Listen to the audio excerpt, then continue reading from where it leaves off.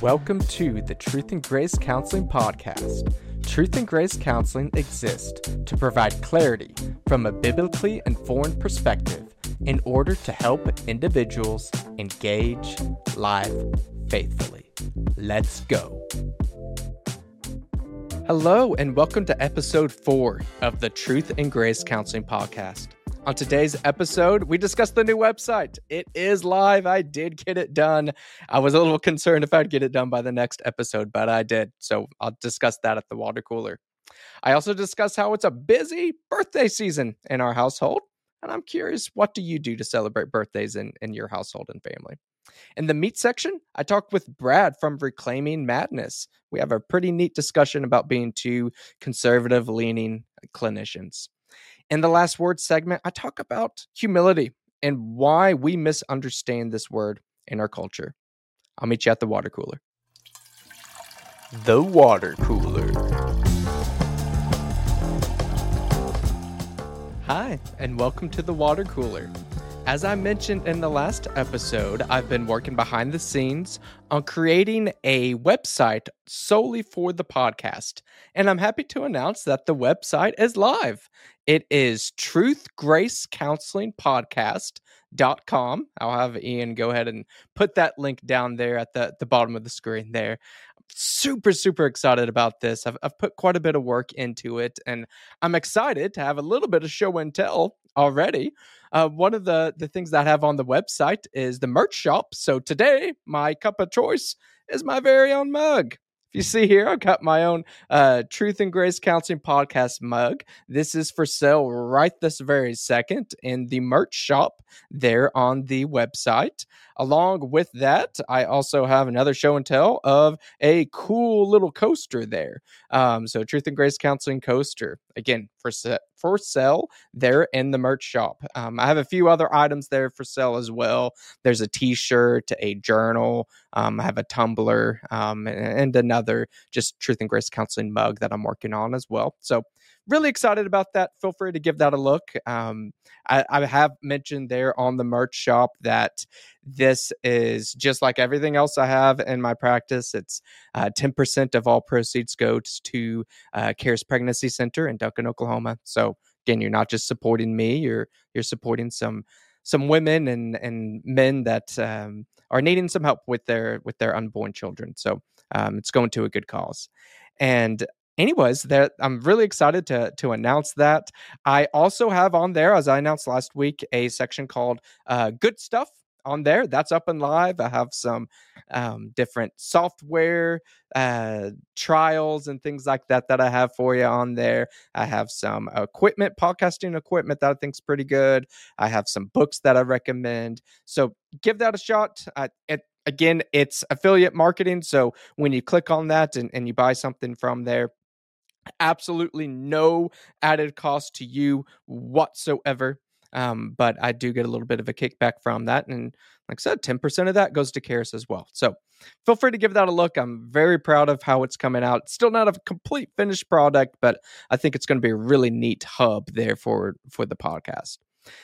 So just some kind of extra talk. This is a very busy week in my household. We've had last week, time of recording was last week, had Valentine's Day, which again, it's not a super important holiday, if you want to call it, in our house, but it's enjoyable to spend some time with my wife. So got to have a pretty enjoyable Valentine's. But what makes this a more busy time is my wife's birthday was on the 18th of February. Mine is the 24th of February, and as I'm recording this, that has not happened yet. And then my dad's birthday is actually on the 25th. So we're just heavy in the birthday season. I even have a cousin that her birthday was on the 15th of February. So just a heavy birthday time, but it's a really fun time. We enjoy just celebrating each other's lives. Got to celebrate my wife's birthday, and if you know her personally, you won't be surprised that she got chocolate cake for her birthday. She is a chocoholic to the extreme. And anyways, it's just been fun to celebrate birthdays and just be able to have that little bit of time to reflect on another year in this world and just think of all the blessings that we have. I am really excited too that I've announced earlier that we're having another son. His name is Isaac. We got to hear his heartbeat for the first time. They tried to find his heartbeat earlier, and he's still. I think my wife is now 12 weeks pregnant, 12 or 13 weeks. So still pretty early on. So it's a little bit harder to find the heartbeat when they're that little, but just getting to hear that heartbeat, there's something, I don't know, there's something really special about physically hearing that. And not to get too far off in the weeds here, but to hear that heartbeat and to think that so many people want to end that heartbeat. That heartbeat is not a part of my wife. That is Isaac's heartbeat. And anyways, to hear that heartbeat and just know that despite how sick my wife is, and she is just such a trooper making it through this pregnancy, but just so reassuring to hear that little heartbeat of his, that it's almost like he was telling his mama, like, hey, I know you're throwing up. I know you're not feeling good, but I'm doing fine in here. My heart's just going just fine. So, anyways, just a fun celebrating week for us in our house, of celebrating just the life of both myself and for my wife, and then also for my dad as well. Just a fun time. Let me know down in the comments below, what do you do for birthdays? Typically we're a go out to eat or make a special meal, whatever your favorite meal is. I haven't even really fully decided what I'm doing for my birthday now that I think about it. And anyways, we do that, get meal, get a cake or dessert, or typically my dad and I, we like to get pies. We both like lemon pie quite a bit. Just a special thing that we don't normally do. And then gifts are usually pretty tame.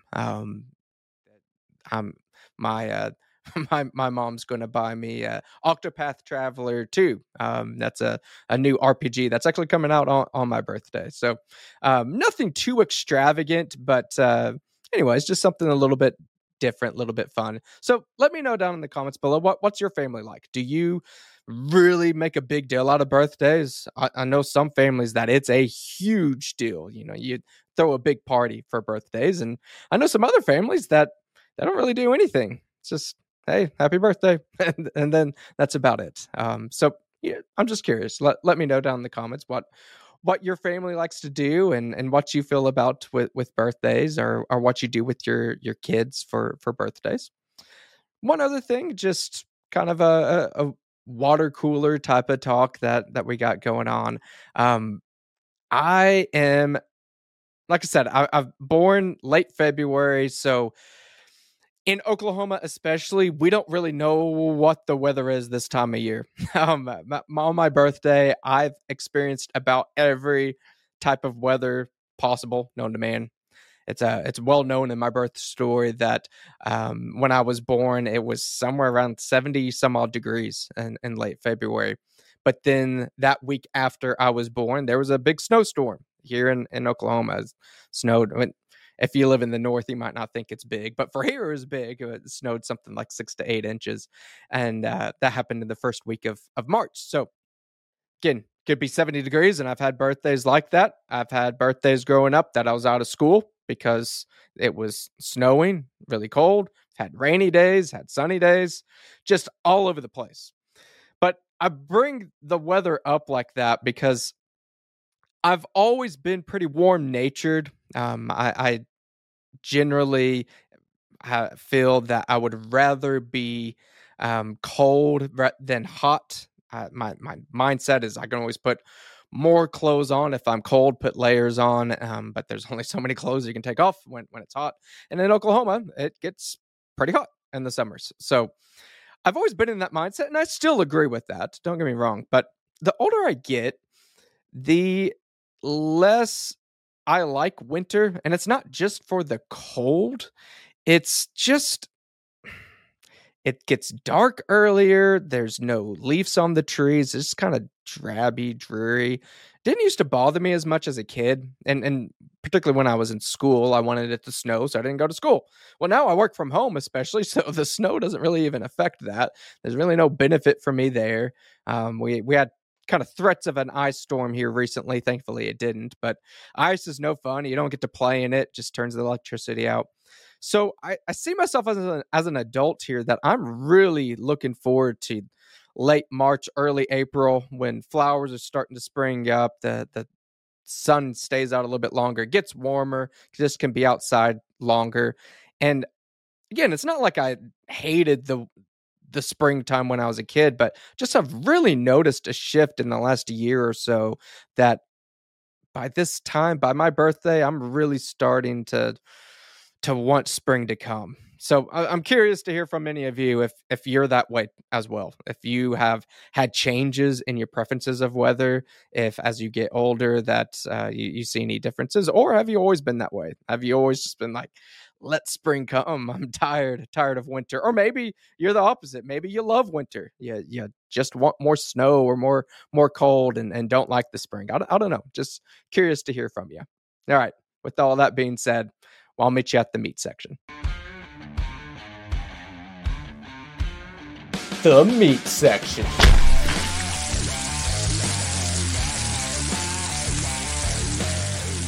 On today's meat section, we have Brad here. Brad is originally from South Dakota.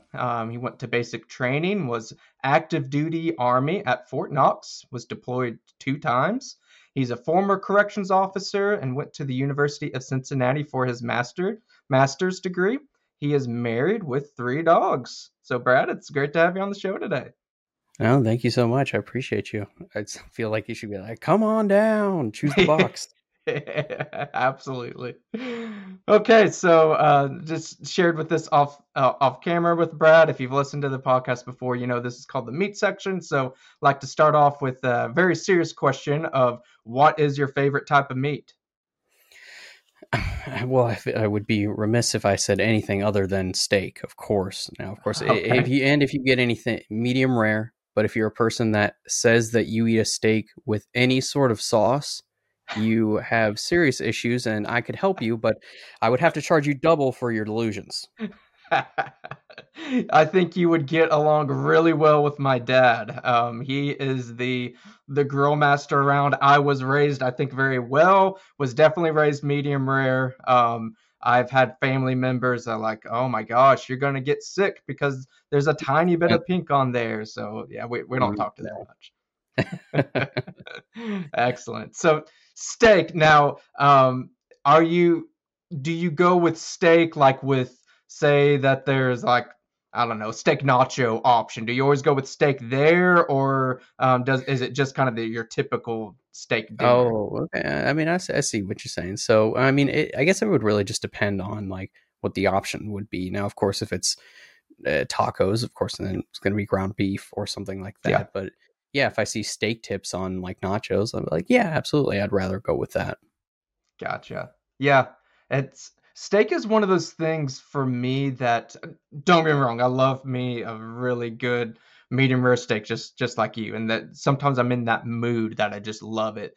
But typically with something that is, Mexican food or something like that, I would rather just go with beef or chicken or something like that. I asked that question because have you ever had buffalo?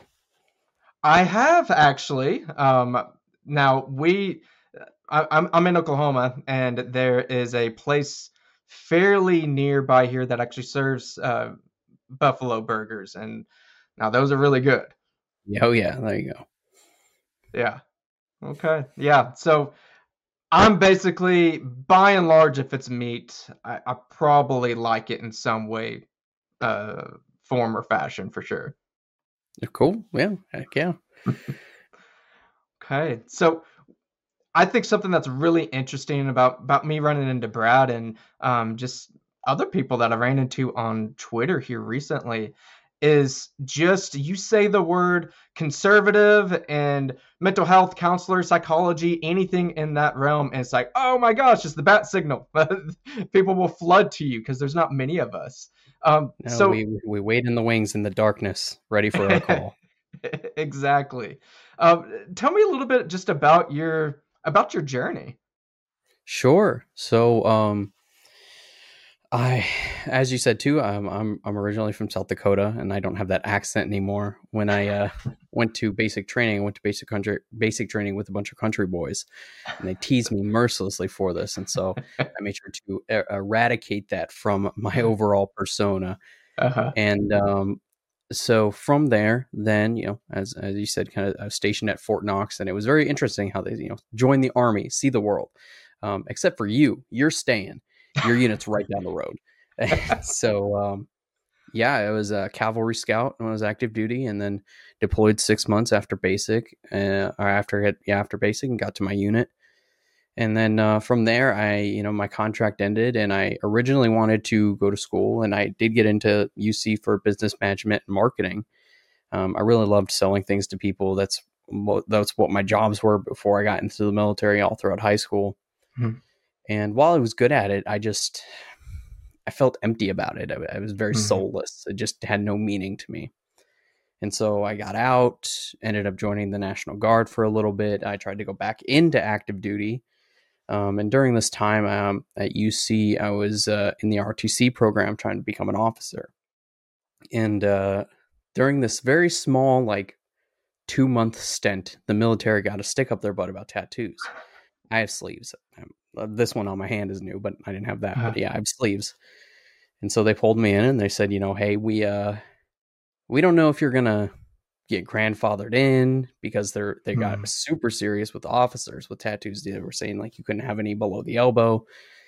And so I pulled out, and I ended up joining the reserves. And then a month later, the military was like, never mind, you can have all tattoos you want. So, but yeah, in the reserves was actually more um, I where I started to begin to develop my leadership Mhm. and actually become more capable. And it's something I wish I would have done while I was active duty, because when I was active duty, I mean, honestly, I was just a punk 18-year-old kid, and who, first time on his own, complained a lot, and Uh-huh. looking back, I'm just like, God, I would have punched me in the face.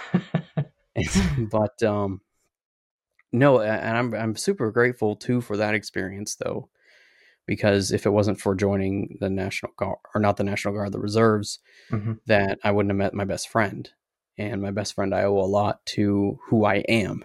And he really Mhm. helped me develop as a person. He got me out of my affliction shirt and bedazzled jean phase. Um, a lot of who I am, I owe to him. And, but it was during my second deployment with the reserves is where my best friend tried to commit suicide. Mhm. Now, is unsuccessful. He's doing very, very well right now. He actually lives right up the street. Wow. He's about to have another baby, and so it was there that I started to kind of find out that and think that a lot of people come and talk to me. And I Mm. don't know if it's just because I'm not as vertically gifted, so I'm not as intimidating, and maybe I'm just easier to talk to there, Uh-huh. whatever it is. But I started to notice it then. And so from there, after I got out, I continued doing corrections, but any desire that I had due to just politics of not only police work but from the reserves, uh, it just took away any desire I had for law enforcement. So I Mm. didn't know what I wanted to do. And about 3 months after my second deployment, I got a call, and my cousin, who was active duty Air Force, did complete suicide. Mm. And then the cherry on top. So my sister, who is 7 years younger than me, she's active duty Air Force. She got stationed where he was at, Wow. like right after. And but it was, and it is why I very much my foundational work. If you ask any therapist, where's your home, and a lot of them will Mm. be basic and be like person centered, and I'm like, okay, but for me, that's why I love logotherapy. It's finding meaning in suffering. Mm. And it was at my cousin's funeral that the light bulb lit of, I didn't want families to have to go through this type of Yeah. pain. And I didn't want people who are going through that kind of headspace to continue to do so. And so what can I do about it? Yeah. And so I re-enrolled at UC, and my first intro to psych class, I was hooked within the field. And so then I got my undergrad at UC in 3 years. And then I selfishly applied to UC and only UC for my grad program because I didn't want to learn the layout of another campus. Fair And enough. everything just lined up. I went through the interview process and I got accepted. And so I graduated, had the summer off, and then started grad school. And in grad school is where I actually started to get into politics. Hmm. I was not into politics when I was younger or anything like that, or even when I was in the military. And the only reason why I started was because small, simple facts that I knew, like women do not make 70 cents to the dollar, were still being taught at a master's level program. Yeah. And I started to see things infect our work. Hmm. And from there, I started getting into politics. And then now we're here and just trying to, like you, be another voice of showing, hey, there are conservative mental health workers out there, but Yeah. hey, we're kind of getting shunned Yeah. due to, hey, we might have a different, it might even be, hey, I just have a different belief about how you should treat that person, Right. how you should go about, offering services to them. Yeah. I appreciate that story because it's we've ended up at um similar spots in life, but our path has been quite a bit different. In my situation, I went straight from undergrad straight into grad school. And when I say straight, Mhm. I literally mean I graduated on a Saturday and I started on a Monday. Like it Oh, was wow. immediate, no break. And it was good. Like I had a fairly enjoyable experience. And I graduated in 2013. So, um, it's not like it was forever ago, but it politics wasn't front and center every second of your day, quite like it is today. Yeah. And during that time frame, I would consider myself conservative, at least as opposed to liberal. But I would say much more I was apathetic. I just, eh, Yeah. e- everyone sucks. Let's just go on through life. And I think that because of that, in that moment, I didn't really have some of this confrontation. I wasn't really used to being that alternative type of thing. I was just like, whatever, let's just coast through life. That now that I'm here, I'm like, oh gosh, like I can't just coast anymore. There's no just middle way, just keep your head down and move on when you have to pretend that a male's a woman. Like, no, Mhm. I can't do that. And that's where I can't give you an exact date, but within the last 3-4 years or so, I'm like, no, I can't just be quiet. I can't Mhm. just wait for this to pass because it's not going anywhere. Which is a terrible thing too, because we've gotten so far away from just being able to disagree. Mm-hmm. And similar to, I know that you said that you talked with Pam, and I said kind of the same thing with her. That at what point is it go? We're getting so far away from it that is it going to be like, oh, you like PlayStation and I like Xbox? Well, you're canceled from my life.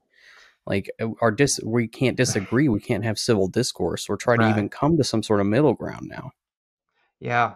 No, you're spot on. And one of the big issues on that, I think, and Pam and I had this conversation as well, that okay, the typical liberal conservative, let's just say 30-40 years ago, we have the same goal in mind, but the path we want to take is different. And that's where Which is that civil okay. discourse. Yes, absolutely. I think the issue is we're not even on the same course anymore. Again, if we can't tell boys and girls anymore, I mean, what do we have in common? And that's scary. Yeah, I think that you make a very good point there, that common ground.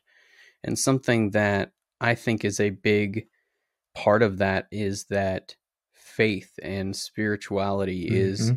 missing from kind of the heart and soul of most Americans, Yeah. and most people in general. And even if somebody says that they have some sort of faith or spirituality, they're not really connected to it. They Yeah. act like it's just part of a stat of their baseball card. Yeah. And a big reason why I believe that is I have a very good friend who is he's very much on the liberal side, but we're both Christian, and Hmm. we both can get along, and we're cool, and we can come together on that common ground and say, hey, we still disagree on other things.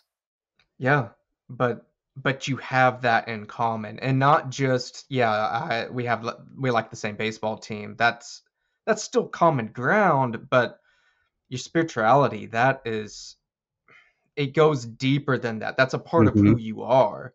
And Mm-hmm. as long as we have this almost religion of scientism, that I mean, there are people that I think, I say this somewhat jokingly, but really seriously, they would view Dr. Fauci on almost like a prophet type of level. And Oh yeah, that's, yeah, that's not it's healthy. and uh, I actually did an episode on this. It's a shameless plug, on my channel. But and while I'm not saying that I believe it's going to happen, just the comparisons of how Rome fell and Mhm. how their leaders they would put some of them at this demigod type level, that they would worship them, that they were the ones who would control everything and put them at those levels. And that's what we're doing with a lot of politicians, and Yes. particularly those who are not politicians and shouldn't have been politicians or be given that power. They're just placeholders. But it's eerily similar to how a lot of the things that are going on in America are Mhm. very similar to how Rome fell.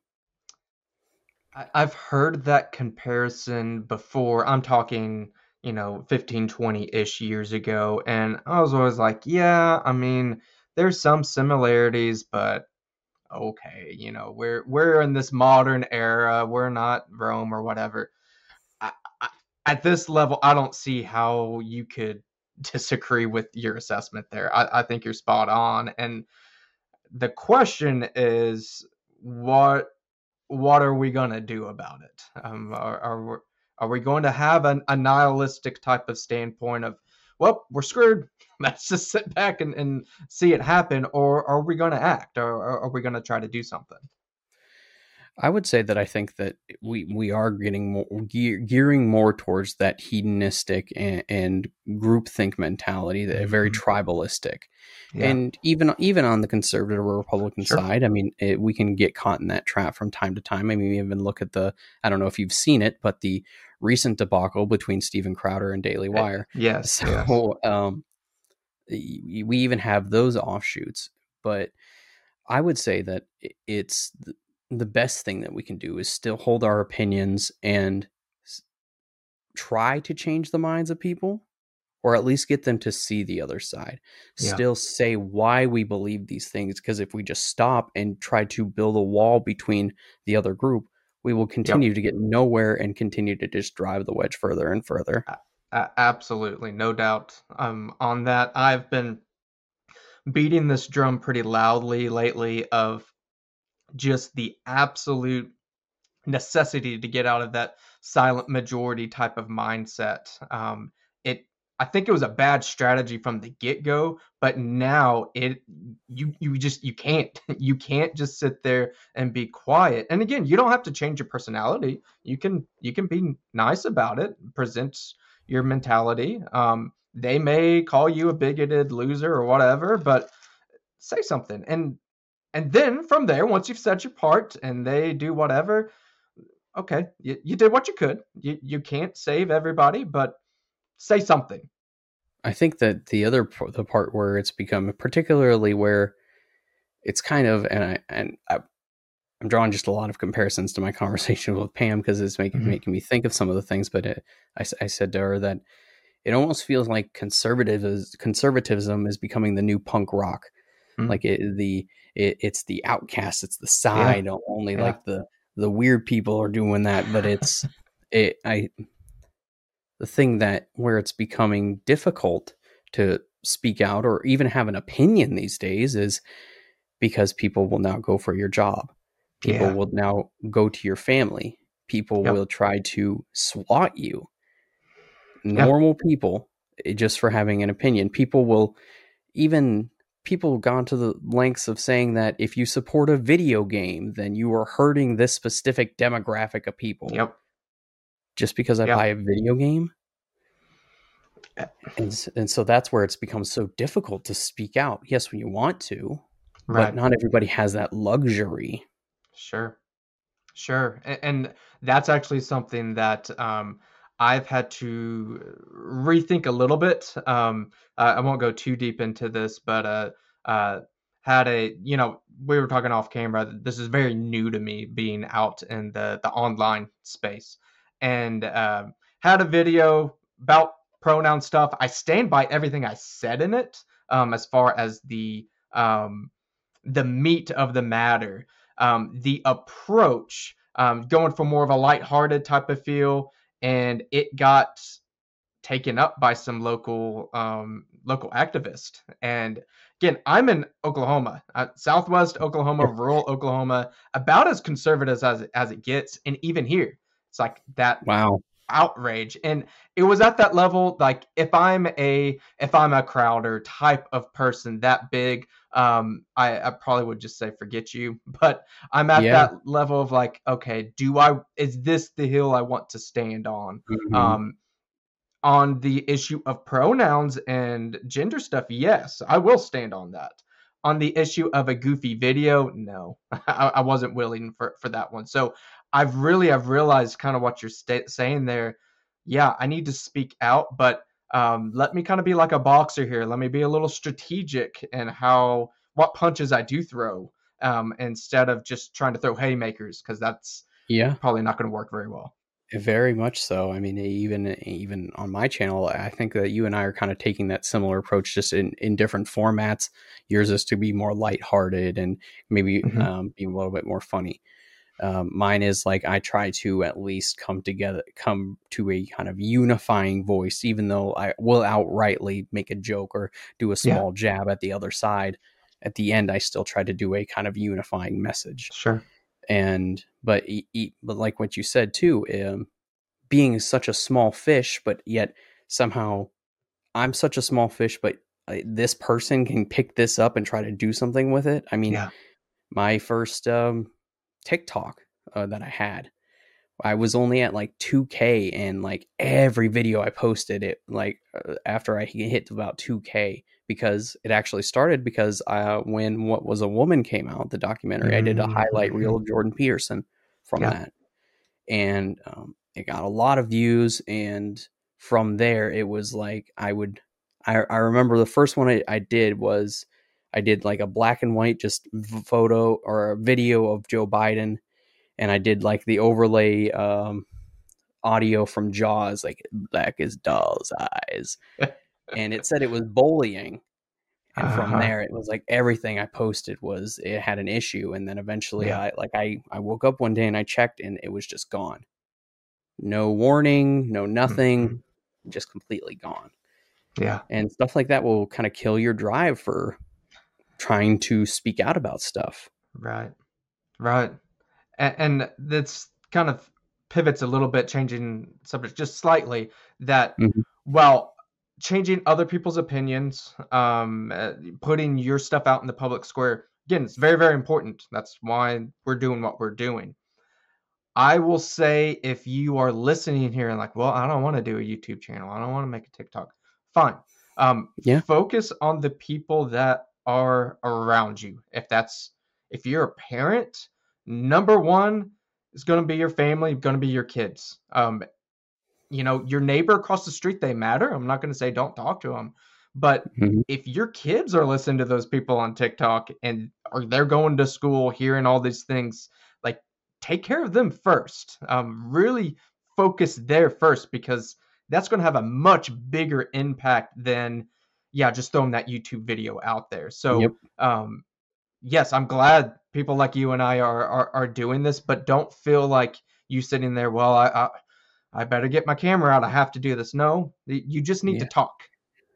And trust me, you probably don't want to do this. It's a pain in the butt to start and get set up, and then you start Yes. to learn about lighting and angles and all of that. But Yep. no, while I say that jokingly, I also agree with you from that perspective. You know, it is very important. Even when I run groups, I talk about this of surround yourself with people who want the best for you.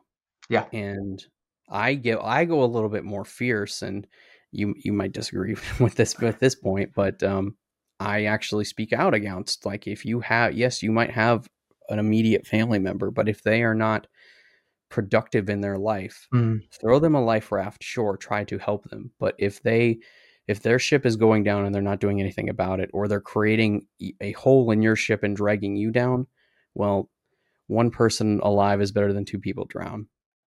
And I don't care Concept. if it's a family member or if it's a friend of 20 years. If they're Sure. not good for your life and from a very productive standpoint, kind of got to cut them out.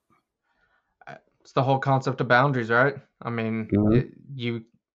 you can keep throwing that life draft out, like you're saying, keep doing it, keep doing it. But you're right that, and in a very literal sense, um, that person that's drowning, they're very, very dangerous.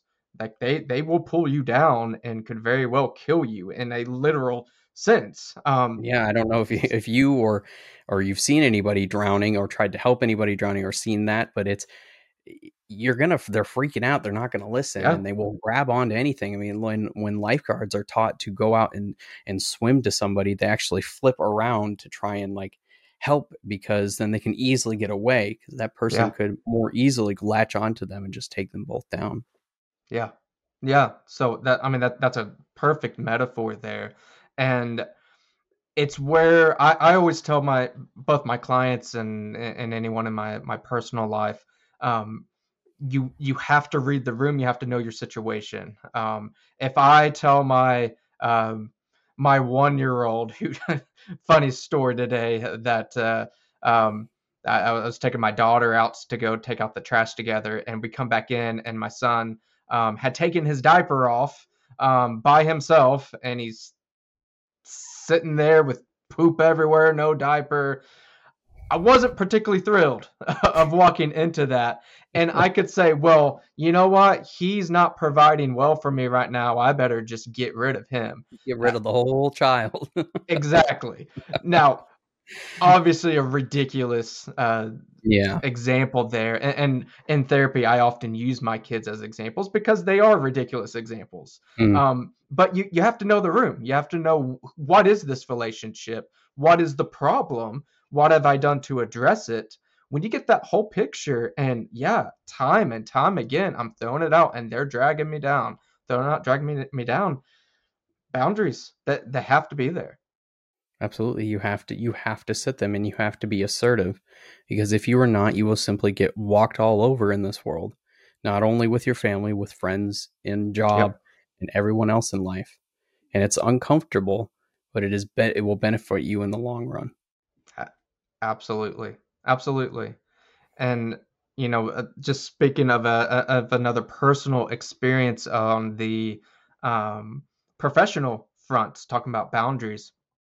Um, I'm posting these on YouTube, and actually with Pam we talked about this, and I haven't had I've got a buddy that's editing these for me, so maybe he'll do me a You solid lucky and help me. soul. I do all my own editing, and I hate I, it. that's why I had him help me, because I'm that same way. I was like, I'm not gonna make it if I have to keep doing this.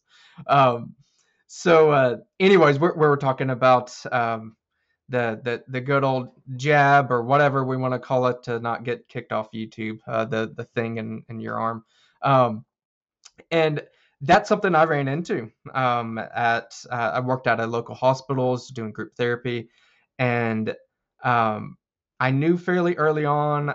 I kept up with COVID stuff from the get go. Like, I was that person that, if somebody told me some statistic and they're off, like, no, like, I got it. I was checking the numbers every day. I was looking at, like, here's the mask mandate stuff, and it's like, well, the numbers aren't changing. Like, it's the exact same over here. Mm-hmm. Why are we doing this? And anyways, when the whole shop mandate stuff started coming out, it's like, I'm young, I'm healthy, I'm not going to do this. I was very sure on that. And some people disagree with me on this, but in fact, I talked with my pastor. It's like, hey, what do I do here? I didn't go for a religious exemption. I think I could have, in the sense of a conscious type of issue. I think I might have been able to go more in that end. But I looked Mm. at myself like I have other vaccines. My kids have some other vaccines. That wasn't my primary reason to not get it. So I was basically saying, you're gonna have to fire me. And I ended up, because there was the Supreme Court thing that there's an injunction. So with Mm-hmm. timing, I ended up getting another job. If there's one regret that I have, it's I wish I would have been fired. But I wasn't. I wasn't going to say I'm just going to resign. But the timing of it, got a really good offer, and it's like, I got to take this.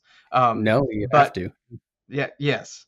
And anyways, I say all of this that was kind of my big professional boundary moment of like, no, I've been a good employee here. I've done nothing wrong. I'm not gonna do this just because you tell me to do it. And unfortunately, I feel that the longer this goes, being proved more right every single day of not doing this. And I just see this as being a problem for, honestly, probably for the rest of our lives, of there being some type of fallout from these policy Oh yeah. positions. No, absolutely. It's going to be fascinating, and I say that not necessarily in a good way, Yeah. but in 10 years, what we will see with the data.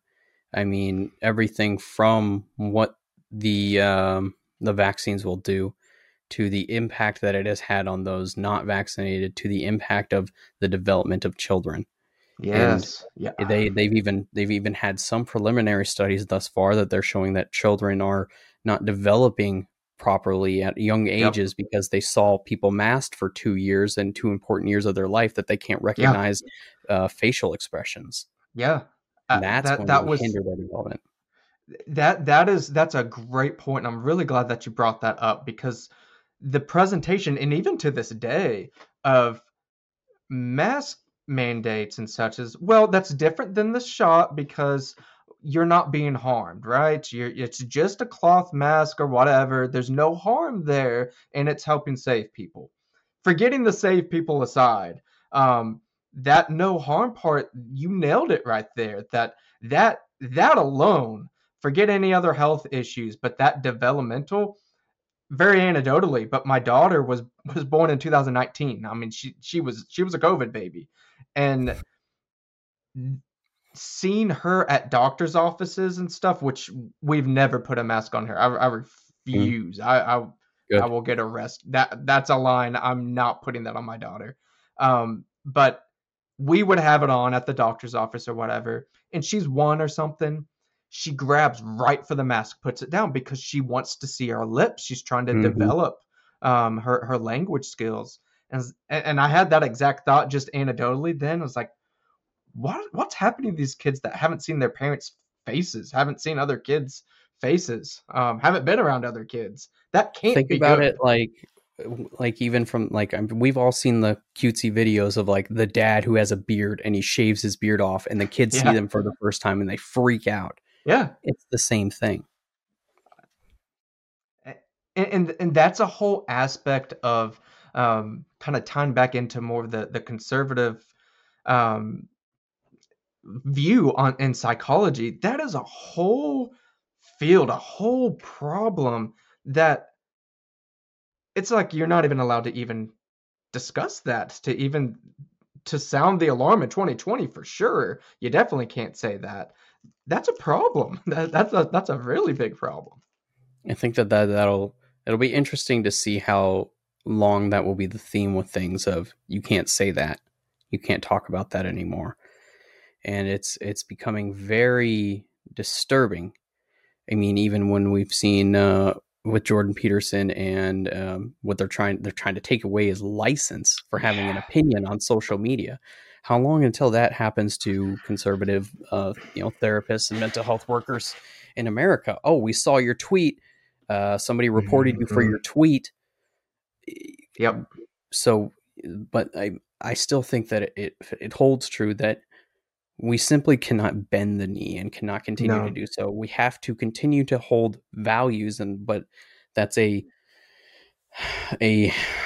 issue I do have with our side of the aisle, is that we can agree on a lot of our foundational values, but we're not really on the same page of we're building our house on sand instead of rock with some of our values. Mm-hmm. And so we're not unified on that side. And I think that that's where the left wins on a lot of things. Is it doesn't matter, even if they might disagree a little, they're still unified on what those values are. Yeah. And so we have to continue. We have to figure those out. But we also have to be smart about how we continue to express those. Yeah. No, that's a really good point. Well, you're a libtard, Yes. That's something that my wife and I talk about fairly often, of the kind of I just want to shoot my gun, drink my beer, and that type of conservatism. That can't be the foundation of just F off, leave me alone. Like, there has to be more depth to that, because you're right. Yeah, I can just yell and scream, get off my property. And don't get me wrong, I don't want people on people's property, or that those. I mean, I own firearms myself. Like, those aren't bad things, but that is not the foundation. I mean, the government can easily take that stuff away, but they can't take foundational truth. They can't take truth away. And if that's more so where your foundation is, and not just on kind of having the ability to do fun things, that's a whole lot deeper. I think it really relies on knowing who you are. And that's when I first get a new client or meet a new member of a group or whatnot, I generally always ask them that question, and I say, who are you? And for a lot of people, they try, if they don't have an answer right away, they try to answer with, I'm a dad, and I like long walks on the beach, and I'm fluent in sarcasm. It's like, no, I don't want your Tinder bio. Who are you? And it's a very difficult question to answer, because you have to truly think of, well, who am I? What type of person am I? What are my morals? What are my values? What do I truly align with? And you have to start there before you can go out and try to change the mind of others or judge others for whatever their views are. What is that? Examine the branch in your own eye before you judge the twig, something like that. The speck in your, the log in your eye, plank in your eye, the speck in. Oh man, we're close. I'm hurting right now, but hopefully your viewers will. I know what you're talking about. I'm picking up what you're wording. So, but yeah, showing the human element. Yes. But yeah, that's a really good point, though, that we need to be very wise, and as a movement, again, finding that foundation. And I'll throw conservatives under the bus too, which, mind you, on this show especially, I'm going to be far more likely to throw conservatives under the bus than liberals, because there's so many basic things. You can go watch What is a Woman or whatever to find some of those. And don't get me wrong, that What is a Woman, all those things are fantastic. But great documentary, but we still have to be able to judge those within our own side and can't act like they can do no wrong. Absolutely. Yes. And talking about that kind of sainthood of political figures. Yes, that happens on the left, but happens here too. if you're on the conservative side, like, well, you know what, I voted for Trump in 16 and 20. I did my part. Hands are clean. I didn't vote for Biden. We're good. Like, no, it's so much deeper than that. And honestly, throw Mhm. the political landscape of who you voted for, all that, throwing that away. Philosophically, where are you? Spiritually, where are you? These are very important questions that go far, far beyond the ballot box. Is your house your home? That's a Yeah. good place to start as well. If your house is not your home, then how can your all the weight that you try to carry throughout the day, and including the weight that we have to carry and the weight that we don't need to carry, you're going to bring all of that to a place where you cannot unload or relax. And you really Yep. need to figure out and make your house your home. And that is how we continue to go back and build communities. And even though I am Christian, I think that kind of similar to being able to judge those within your own side, Mhm. I feel where even Christians we kind of lack at, because if you look at the Jewish community, they're very, very good at the community aspect. Everybody Mhm, takes mhm. care of and everybody in the community comes together. Yeah. And That so if you make your house your home, you can at least be a part of, hey, that person seems they got their stuff together. yeah. And if you are a regular, I don't know if I can curse on your thing, so I don't want to but I was gonna say, if you're a regular dude and somebody sees that, that's something that people can actually believe in, because you're a real person and they say, hey, he's got his stuff together. If Yeah. he can do it, I can do it. And it makes it real, as opposed to just watching, while I find them incredibly valued, some motivational speech on YouTube, at least emboldens that and makes it real in your own life. And then you can continue to spread that out. Yeah. That absolutely. That's something on the community angle. Um, my wife and I, for various reasons, I won't get too much into this. We switched churches. It was actually in the middle of COVID, and um, that community aspect has been so incredibly important.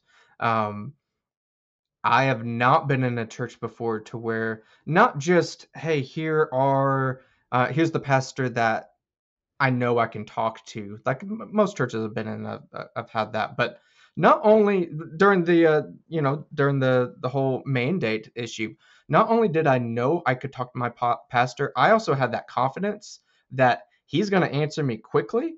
And it was like that next day or day after that we're having breakfast and we're into this. Um, Wife is pregnant right now. She has awful pregnancy, sick basically the whole 9 months, Mm. and we've had women from the church helping clean, um, giving us meals, things like that. And again, just not just them doing that, that's nice, but that confidence of Yeah, they will. And they you want can't, to. they want to, exactly. You can't replicate that. You can't fake that. Maybe you can fake it for like a day, but true community, it's there and it's always there. It's always present. And it goes both ways. We can go and help move pianos and all the fun stuff like that. You cannot understate the importance of community. Incredibly important. Yes, absolutely. And if you, what is it? It's a similar aspect, at least from my perspective, that I try to look at it too, is how they say, it takes a village. Mm-hmm. In a lot of ways, it does. And a lot of people think that it might even hear us talking about this and say, well, that's a lot of work, and it is. But at the same time, it doesn't have to be, Yeah. because Yeah. similar to figuring out who are you, it's also, what is your meaning in life? Mm. What is your purpose? That doesn't have to be a big grand production. A lot of people think that it does. It simply does not. You can have several different aspects of meaning in your life. Yeah. But if you are start with the basics of knowing who you are and say, hey, doesn't take a lot to be a decent person. I want to be a good husband. I want to be a good spouse. I want to be a good brother, a good friend. That can mean something to you and be a part of your meaning. Yeah. Yeah. Reminds me of a conversation I've had with a buddy of mine several times of with marriage and having kids, especially. These are two that come up. Start with just marriage. There is nothing harder than being married. It's incredibly hard. And don't get me wrong, there are times where it is difficult. Living Hmm. with somebody, you're going to have arguments. That there are going to be times where it's hard, sure, but it's not the hardest thing in the world. It's incredibly joyful, and having that type of mindset of, oh my gosh, it's so hard. It's so much easier when you're single. It's so much easier to you know to not try for that harder job promotion. Just stay where you are. It's much easier. We overcomplicate things that Hmm. oftentimes, yeah, there's discipline, there's difficulty, sure, but it's not that hard. You can do it. You're just not allowing yourself to. It's well, that's the argument too. It might be easier, but are you happy? Yeah. Yeah. Uh, I doubt that you might feel like you're happy. Yeah, it is nice. mhm. Like, yeah, if I want to go buy this, I can. It's not gonna bring you meaning, and that happiness Yeah. is only gonna last for X amount of time. Yep. Yeah. And I like how you talk about meaning. And there's various degrees of meaning. My son, my daughter, my wife, they have an incredible amount of meaning to me. My dog has meaning to me too. Like that's that is a form of meaning. It's just different varying levels of that. And 20-year-old self version of myself, I didn't have a wife or kids or anything like that. And I could look at myself and yeah, just a night of PS2 or 3 or whatever I was playing back then. Yeah, it was fun, but was it really meaningful? Was it really impactful? And you've got to look at yourself where you're at in life and truly realize, like, is what I'm doing on a day in day out basis, is it meaningful? And if it's not, what can I do about it? How can I change that? Yeah, well, I mean, and that ties back into kind of because you said you like how I talked about meaning. Well, that ties into kind of my foundational piece as a therapist. I love Viktor Frankl's work and logotherapy is because not only did I live it myself, but if you ask the average person, like, think back to one of the most crucial and difficult times in your life. Is there anything meaningful that you can get from that? And most people would say Mm, no, but I would argue that there is. And yeah, is being able to pull meaning from those aspects when life's unavoidable hardships and tragedies, because no one deserves hardship in their life. yeah, Maybe there's a couple people, maybe some Karens out there, you know, maybe they deserve it every now and then. But yeah, I mean, apart, no one really deserves it. But sometimes we haven't done anything at all, and it's thrust upon us, and that's mhm, part of Viktor Frankl's, foundation, and why I try to exude that is the attitude that you take in life's unavoidable hardships and mm, tragedies. And yeah, if you continue to have that, then any sense of happiness that you have, which happiness, we should never try to seek that out because happiness mhm, is a fleeting emotion that can be easily taken away. yeah, But if you have meaning in your life, if you have purpose, the things that mean the most to you, then nothing can be taken away and you can continue to grow and build from that. yeah, And if you always think back to the times in which you never thought that, oh, I'll never get past this, this is going to be the thing that does me in, but yet mhm, we always seem to do that. There's always somehow we always pull out. We make it, and that is why a tree who has its roots firmly planted in hell can flourish in the heavens, and that those roots start in the home. They start in the community. You have to plant something somewhere, and it has to be what is foundational pieces of who you are and what you believe in the community. And that all ties together to what we've been talking about this entire time. yeah. When you're sharing that, two former clients of mine and their stories that they came to mind. They were both in my previous job doing group therapy, and both were women, senior adult women that were unable to have children. One was never married, and then the other one was married, but some type of physical issue prevented them from having children. The one who was never married had very much this woe is me. Don't know if she ever said this, but you know, why did God curse me in this way? There's Mhm. just this very negatively focused mindset.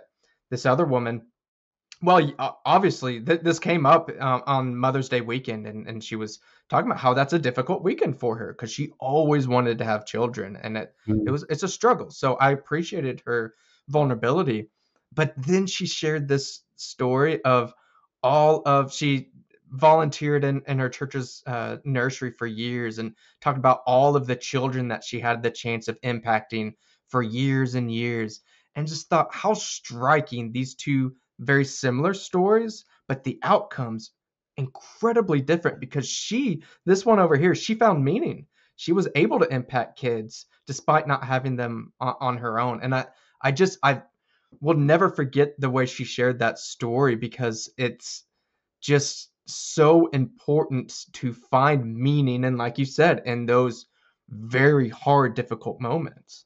Yes, you have to, because at the end of the day, the world owes you nothing. And I say Yeah. that as a therapist who has those hard days too. There are absolutely days myself where I'm like, F it, man. I'm done. Like, why do they get to have this and I work hard? And Yeah.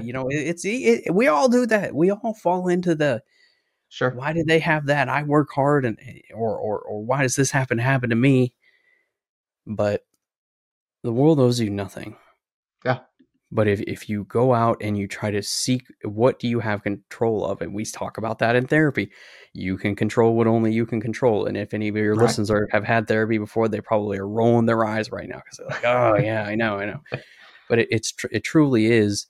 If you think of what you do have control of, I'll bet you will be surprised of how much control over things you really do have. Yeah. Yeah, it's interesting. The more you dig into that, it's you find it on both levels. You find out how much you do have control over, and it's more than you thought. And then you realize how little control you have, and how that's more than you thought. Both of those happen, and that's actually a really liberating moment because that kind of going back to presenting some of your beliefs and being open with that feeling, but realizing how they take that. I'm not responsible for that. I was responsible for sharing something. That's Mm-hmm. liberating to not have that weight. And it's also liberating to realize, you know what, I feel down today. I'm not in a great mood, but I'd probably feel better if I go take a walk. That's liberating. That's a good thing to have that realization. Yes, that understanding of what Carl Jung describes as the shadow self, Hmm. knowing that part of you that, and when it comes up and how it manifests, that part of you of when you're feeling like a decent day and when maybe you decide, you know what, I'm going to get out of the house. I'm at least going to go down the street to the gas station and get a soda. But you get your keys, and then I don't know if you felt this, but you get your keys and you're going to go to your car and there's like a switch and you're just like, you know what, I'm not going to go. I'm not going Yeah. to, I got to get in the car, start the car, back up, Uh-huh. drive 2 minutes down the road. Oh, it's so much work. And it Uh-huh. feels like it's just so intense. And that's what I describe with my clients. And the reason why I use that example is because that's what it was like for me, when I tried to, understand that part of myself and that shadow self of Yep. that part of you that wants to take control. But that's the thing is, the shadow is only a shadow. It is not the thing that is being cast on you. Mm. You are casting on it. Yeah. Yeah. That's exactly it. And I mean what you described there is extremely typical. And I've had similar things in my own life. But definitely those that are struggling with depression, Mm-hmm. very, very typical. No, you can't do it, or I'll do it tomorrow, or why even show up today? You're just gonna get fired anyways. Whatever those thoughts that come in, very, very common. But if we accept that as truth when it's really not, we're just feeding into that. We're making it that much worse. And yeah, I'm the same way. I try to really inject into clients of, okay, let's really evaluate that. Is that true? Is that true that it is a ton of work to go 2 miles down the road or whatever? I can't do it. I mean, there's some level of effort, but yeah, we can do it. And there are those times that we just have to push through, and that's not fun, but it's better on the other side. Absolutely. And I always say this phrase to my clients, but what is the most minute behavior change that you can make? Yeah. The most minimal thing that you can do. And let's just start with that. And Yeah. I'm not saying that I expect you to do it every single day. And next time we meet, hey, did you do it every time? No. Try it once this week. Yeah. And even if you're not in therapy and you feel like you're trying, like your life is a mess, but you don't know how to put it together, just start with that. What is the most minute thing that I can do? Can I put dishes away? Yeah. Can I make my bed? Can I go to bed at the same time every night? Mm-hmm. That's something I've really appreciated from my pastor. Every December during our kind of church meeting, we talk about Bible reading plans and things like that, which are great. My wife and I try to do it every year of trying to read through the Bible in a year. I encourage anyone that is interested in do that to do that. I think it's a great thing. One of the issues is if you get so caught in on, well, it's January 21st, I have to get done my 21st of January reading. If I don't, then I'm a terrible Christian or whatever it may be. And we get into that trap. Well, now it's the 28th and I'm still on the 20th. I might as well just give up. And you kind of lose the meaning there of trying to read through scripture. And my pastor has a plan that he always gives us every year. And it might have an official name, but he says something along the lines of, just check the box. If you check 3 boxes a day, then you get done in a year. If you check 1 box, you get done in 3 years. If you just check all of them, eventually you'll get through it. If that's 5 years or 10 years, but you're checking the boxes and you're getting there. And I love that approach because it's not about getting it done in the year. That's great if you do, but it's about doing something. It's about getting that step closer. And you can take that not just in Bible study, but with anything. I've even had a client where putting the dishes away was too much. Well, can you do a dish? Can you do a plate? One I dish? bet you can do a plate. Yeah. It's incredible how that one plate can really change things. Yeah, absolutely. It's that what is it? If you improve yourself 0.2% each day, in 4 years you will be 100% improved. But if you do things to increase what I've called in groups as taking stock in you, if you invest in yourself, okay, I'm going to make my bed every day. Okay, now I'm going to go to the gym. Now I'm going to go out. And it's just small things that scheduling your days for the type of days that you want to have. Yeah. And if you keep improving yourself, that length of time to be 100% improved significantly shortens. So if you continue to take stock in yourself, if you check those boxes and they're things that have meaning to you, then there will be that day. And I have yet to find one person who has tried this approach and it didn't work, where there's one day where they're just like, you know what? Things are fine. Feeling okay. Yeah. And this kind of goes back to a little bit of an earlier conversation of when it comes to depression, anxiety, kind of those big things. I have a couple different viewpoints on this. In today's culture, I think it's a whole lot easier to say, hey, I need to talk to somebody. I need to go to a counselor. Mental health is a bigger deal. And to that, I think that's good. I think that's a good thing that we're kind of encouraging that. The negative is I think it's become such a common part of the culture. It's, well, particularly for our young kids, our 14-year-olds, it's like, well, I have ADHD, I'm depressed, I have anxiety, I'm taking this pill and taking that pill.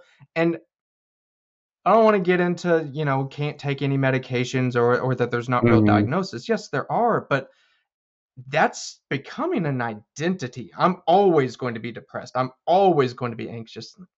Are you? Are you really? Or are you just telling yourself that? No, yep. No, I agree. The best way I think I've ever heard it expressed is I am not depressed, or I am not depression. I am depressed. Hmm. I am not anxiety. I have anxiety. But the Yeah. thing about that is there can be absolutely debates of where things may or may not be a part of your life for the entirety of your life, but it is not your identity. Going back to Right. who are you? It is not your identity. If you make that your identity, then you use it as a crutch and it will destroy the rest of your life and ruin opportunities that you could have. Yes. Oh, I can't Yes. go out with them. I got anxiety. Well, Yeah. that could have been a great person for your life. Yep. Yeah. And because you didn't try to not minimize the anxiety, but lessen it and help yourself, you're Yes. only doing more harm than good. To take this into a full-on get people mad at us mode, that's where I see with the gender ideology today. Is there a demographic that legitimately struggles with their gender identity? Sure, like that. Mm-hmm. We've known about transgenderism for a very long time. Mm-hmm. I'm hard pressed to think that every single person that has struggled with their gender has just been trying to make it up for attention. I think there's a legitimate pocket there, albeit much, much smaller than what we see today. But legitimate issue there. But just like you're saying there, clearly it's wrong. Like when you can throw the intersex stuff, that Mm-hmm. people will say that really Yeah. just to kind of win some points. That's a genetic. Congratulations. You Googled things one time. Yeah, exactly. That is a genetic disorder. And Mm-hmm. do we need to be kind to those people? Sure. And there's some very tough decisions, but that's not the debate. And they know that. That's really not what the debate is. It is clear as day when somebody's genetic makeup is not matching how they view themselves, that is a mental issue. And it's The very, thing very clear. the thing is too with that is, so there is a diagnosis called body integrity identity disorder, where you wish to chop off and you feel that you would live a healthy life by removing a healthy part of your body. And I'm not Mm, saying that everybody who suffers with, as what it used to be called, I believe, in gender dysphoria, uh, right. Yeah. um, it, that everybody going through that and is going to go through an entire transition, but you wish to remove a healthy part of yourself. Yep. But the thing is, you cannot accept yourself for who you are. And so you have to pretend to be someone else. And that is why you will never be happy. Yeah. Now, the only caveat I have to that is yes, there are people who go through this and go through a transition and they can live happy lives. But that is a very minute demographic in comparison to the explosion of this Yep. trend that is more harmful than what we have Yes. seen any trend be. And I call it a trend because it simply is a trend. It was a trend when I was growing up to be emo, and Yeah. it is the same exact thing right now, I, except it's significantly more harmful. yeah. No doubt. Because, um, we're fairly similar age groups. Mm-hmm. Emo, goth, all that stuff. Every school had that. Yep. And I mean, there's probably some that are still in that scene, but not many. Hey, It's I get it. very, I very still few. listen to My Chemical Romance. You know, I when they got back together and we're gonna go on tour, I was fangirling it up. I was like, "Where's my skinny jeans? Where's my belt at? And my studded belt?" You know, I was right there, but I still know who I am. And that's Right. the thing is we have seen it in significant studies. There have been longitudinal studies that those involved in that type of, I'll even say, experience, even if they have a supportive family and they have supportive friends, and Mhm. even if they have a work environment that accepts them, they're still so depressed and have higher rates of suicide. Yeah. Explain to me then, if even if you have support around you, why your life still feels so empty and meaningless. You have everything that you desire, and yet you still have no meaning in life, and you still have no identity. Yeah. Yeah. It's got to be something else. Absolutely, and that is going back to Hills to Die On.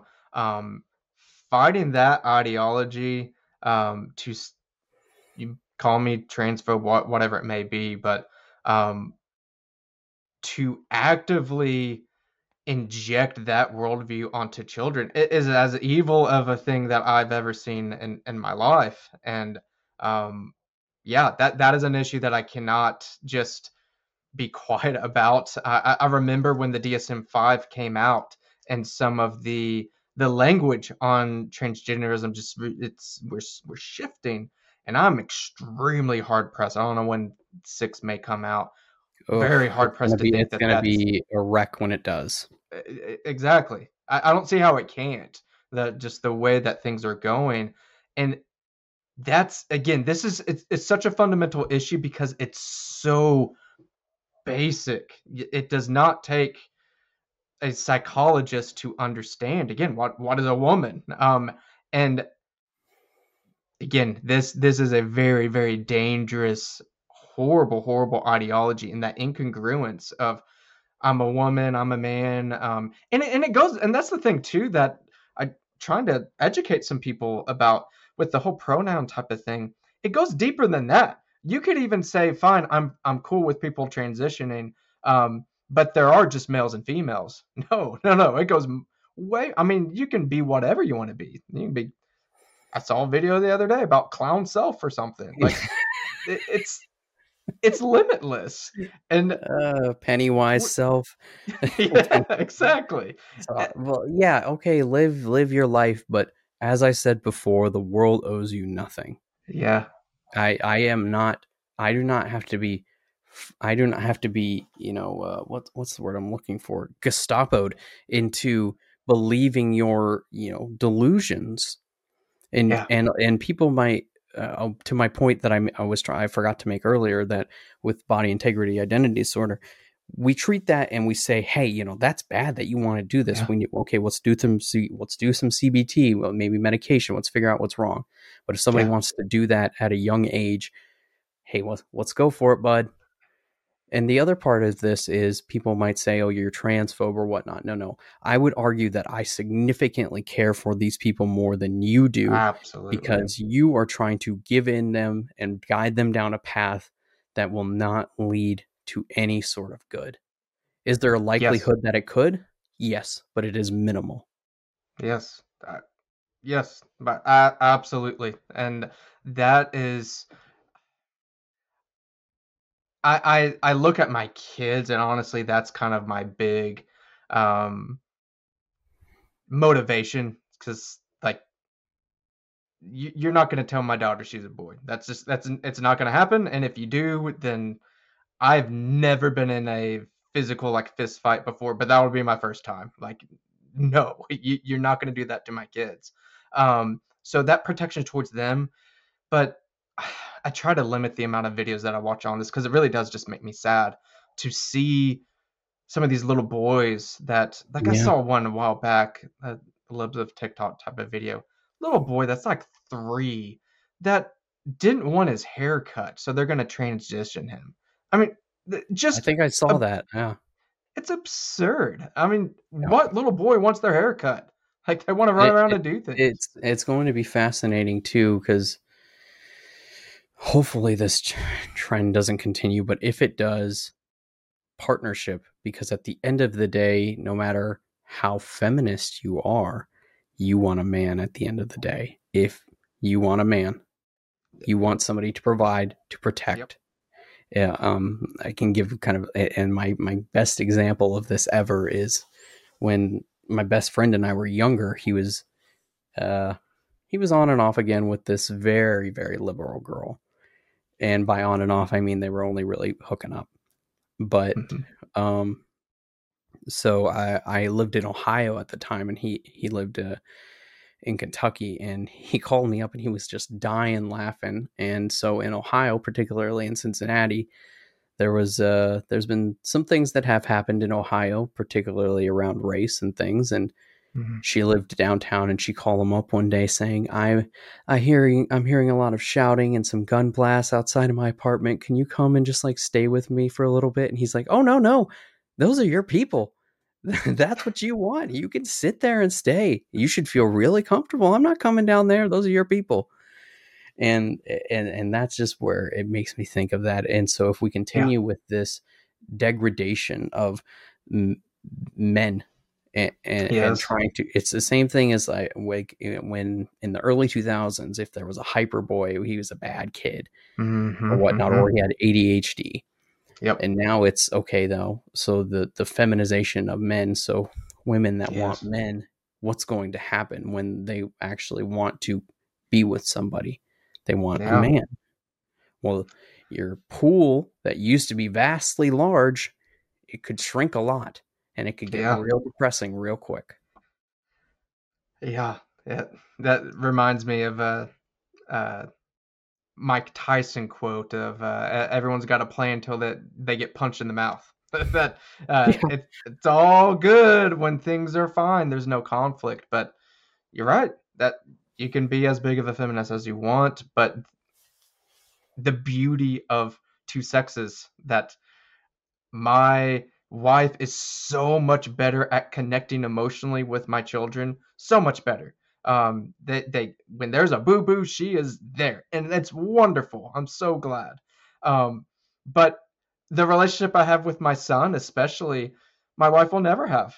We're wrestling, we're throwing each other. I mean, just all that fun stuff, and neither's better than the other. They're different, and we need both.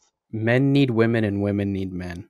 Yes. And I can't remember where I heard that, but it was one of the most pure things that I ever heard. It's just men need women and women need men. And men need women because realistically they civilize us. Yes. They help it. And then men are there to provide and protect. And there are different ways to do that. I'm not saying that, hey, you need to go out there, and I'm not trying to be like Andrew Tate right now and be like, you gotta get out there and drink some water. I can't do his accent, but if I have some water and but whatever, then. But yeah, I'm not saying like get out there and go like get to the gym and things like that. Like you can provide and have strength in different ways. Sure. But regardless, there are certain innate qualities of being a man that are needed in a home. And that's why, once again, men need women and women need men. And you bringing up Andrew Tate's, I think, a really good point. There's a reason why so many young men have gravitated towards somebody like him. He has valid points, and then he has other stuff that is just absolutely ridiculous. But yes, and he's speaking into this void that that's again where I pivot back to. I know you've made the point of your home. Instead of them listening to Andrew Tate, why don't you be the voice? Why don't you step in there? It's so important. But as long as men are not important at all, and in fact, not only are not important, they are evil. We're going to see more and more of that. I mean, that's why there's been movements, and I don't know if you've heard it, but like the men go their own way type of movements now. Yes. Where men are not necessarily becoming incels, but they're just like, you know what? I don't need a woman. I can keep doing all the things I want to do and still be a man and not have to be shamed for it. Yes. Which is sad. It's not a good movement. I'm not saying I support it, but I mean that's what we drive to, and so we have to. And I guess just to kind of bring it all together, and kind of like what we were saying is, really build your foundation, and you have to figure out what your values are, and truly believe in those and stand firm to them. It's okay to have your mind changed on things. Sure. In fact, be open to it, but have a good reason to change your mind. Yeah. And as long as you continue to do that, be a decent person, not add any more hell into the world than there already is, then you were at least doing your part.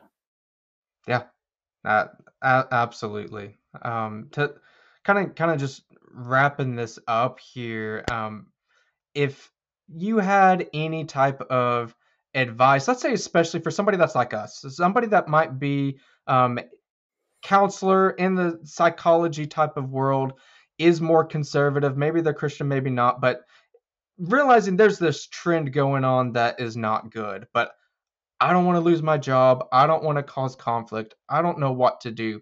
What would you say? What do you think they should do?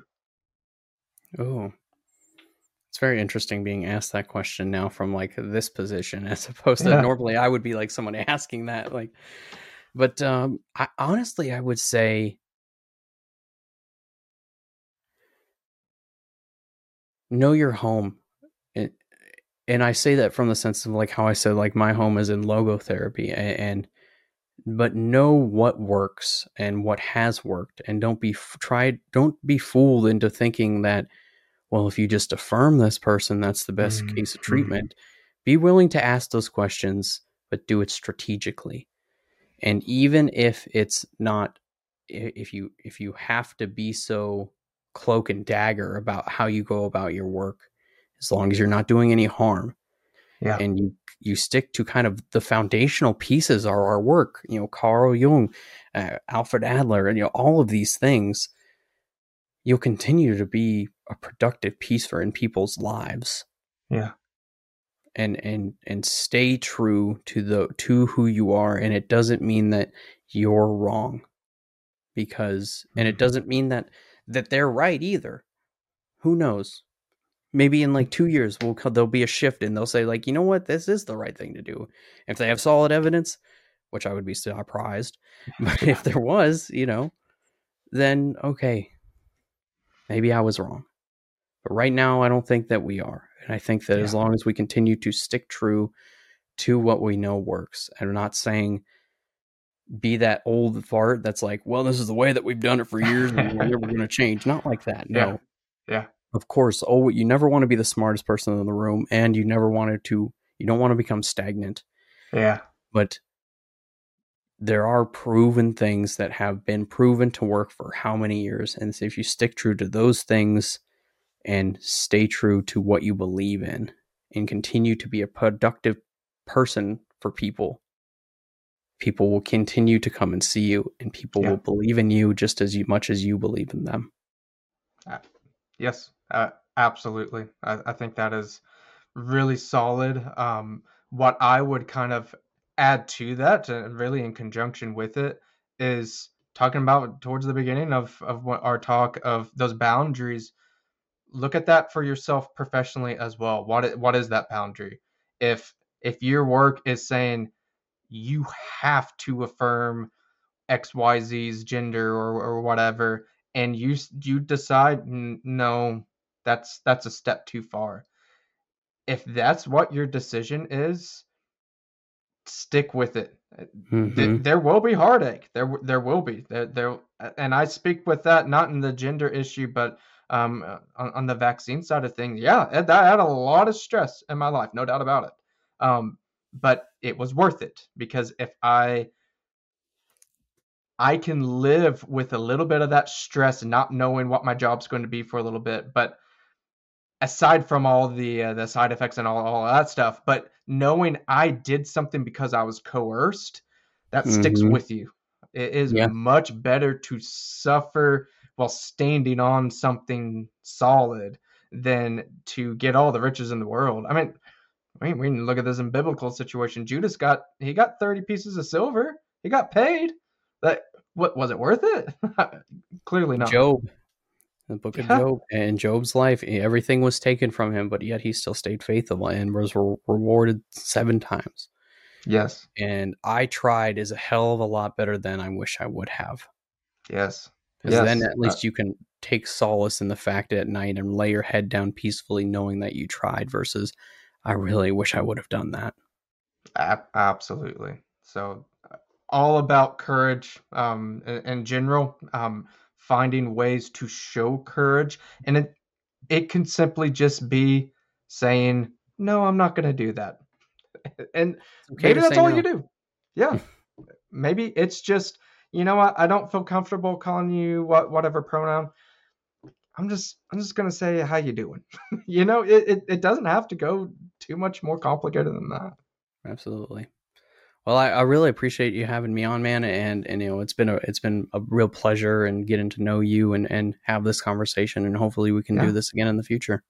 Absolutely. So, Brad, I'll kind of leave it with you as far as where people can find you and interact with you more.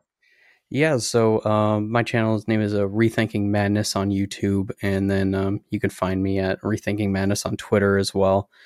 And then I would say on TikTok, but I don't even post there anymore now, just because it's become too dangerous. But yeah, find me there and look at my work. And if you can, hey, I just appreciate anybody that views you. If you don't like my stuff, but at least you give me a view and let me know what you think. That means the world to me. Yeah.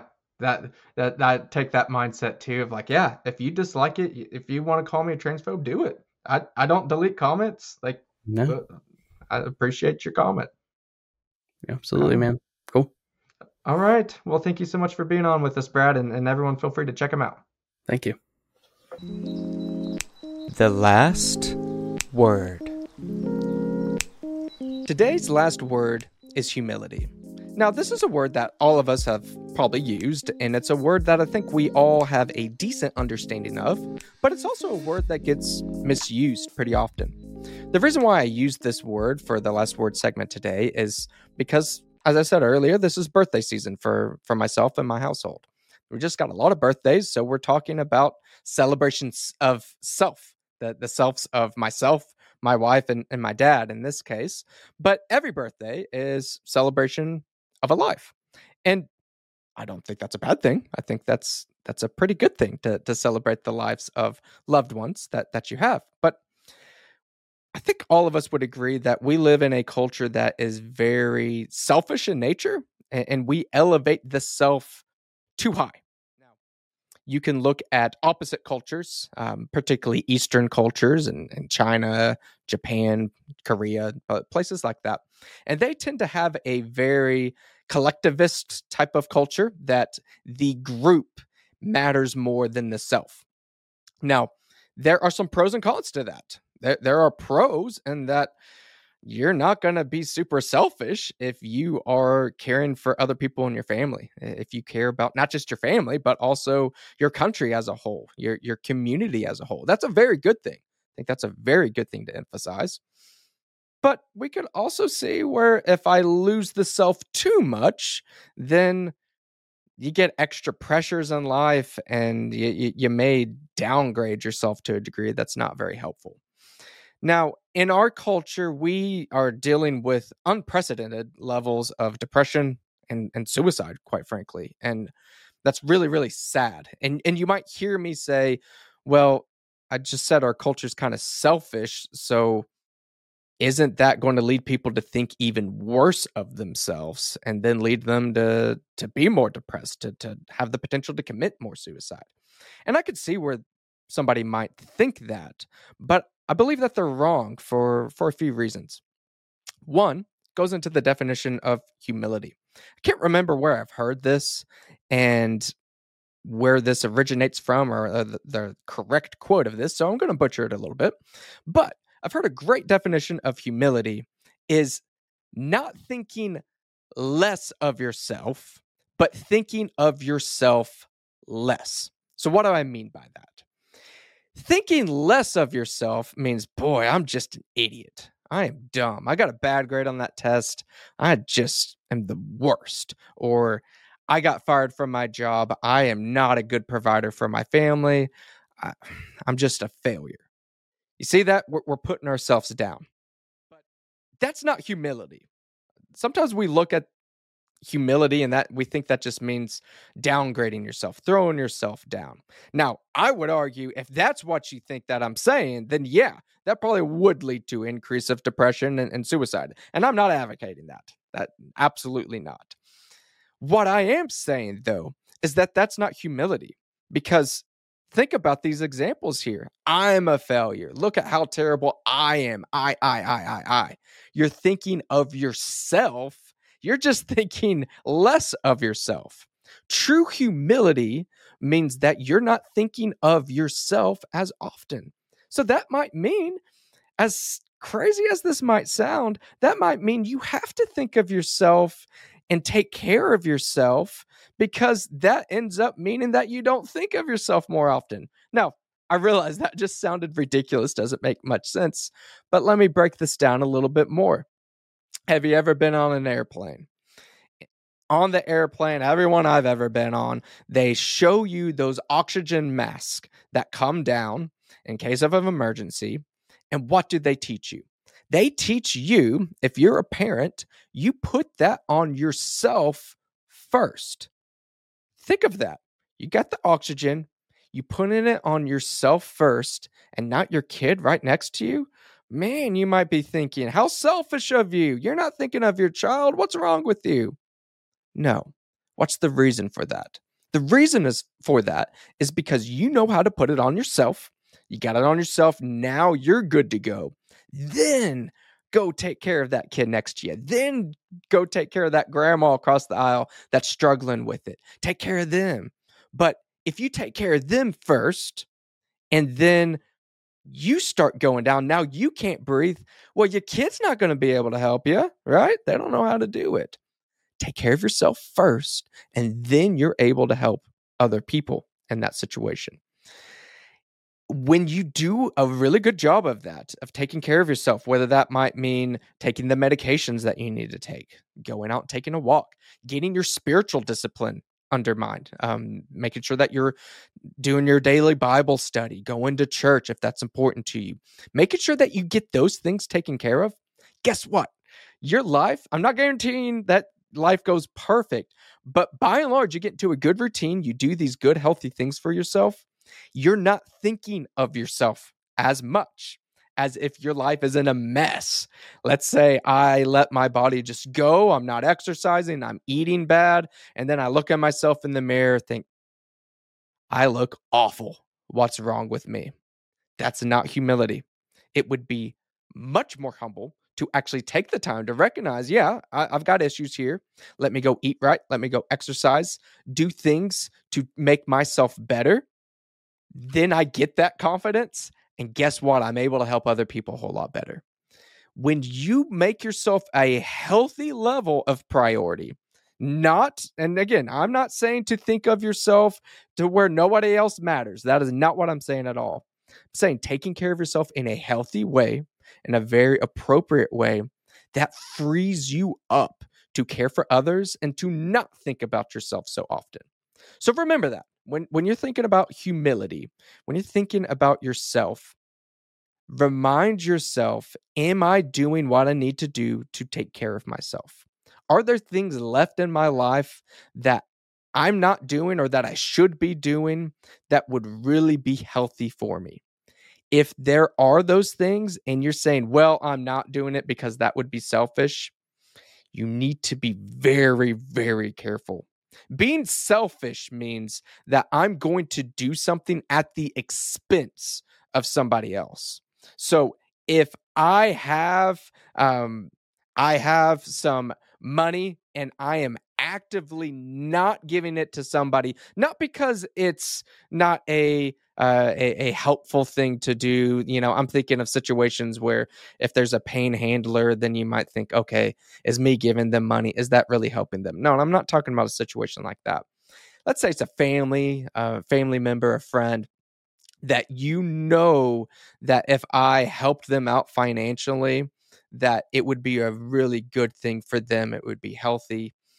But I'm actively not doing it, not just because I don't think it would be healthy, but because I could step on them on the way up for success. Maybe if I don't help them out, then they're going to fail. And maybe instead of a friend, maybe it's a coworker, maybe they will fail and I'll get that promotion instead of them. That's selfish when I'm actively trying to push somebody down for my own gain. Simply saying that I'm going to go to the gym to take care of myself, that's not selfish. That's doing something that's a healthy activity. So again, I urge you to think of humility in a way of, how can I structure my life to think of myself less, not think less of myself? That's a very big distinction. Thanks again for joining me on this episode of the Truth and Grace Counseling Podcast. If you enjoyed this content and really want to help out the show, I have a couple things for you that you can do that can help. One, that would cost you absolutely no money and very, very little time. Give this video, or if you're listening audio, this podcast, a 5-star review, or on video, giving it a like, sharing this video, subscribing.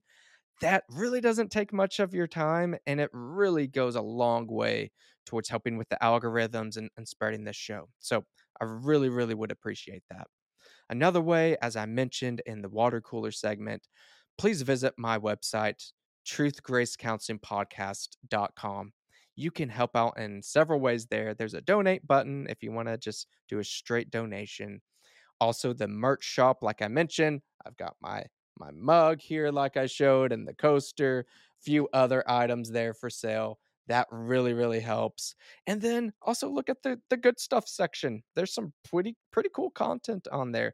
And that's not a done deal. I'm always going to be adding things to that, especially of different guests that I have along the way, of different books and things like that they might have. So clicking on those links doesn't cost you a dime aside from the item that you would like to buy anyways. So all of those are great ways. But again, I emphasize, like, subscribe, give 5-star reviews. That doesn't cost you anything, and it really, really does help the show. So again, I appreciate you, and I'll catch you on the next episode.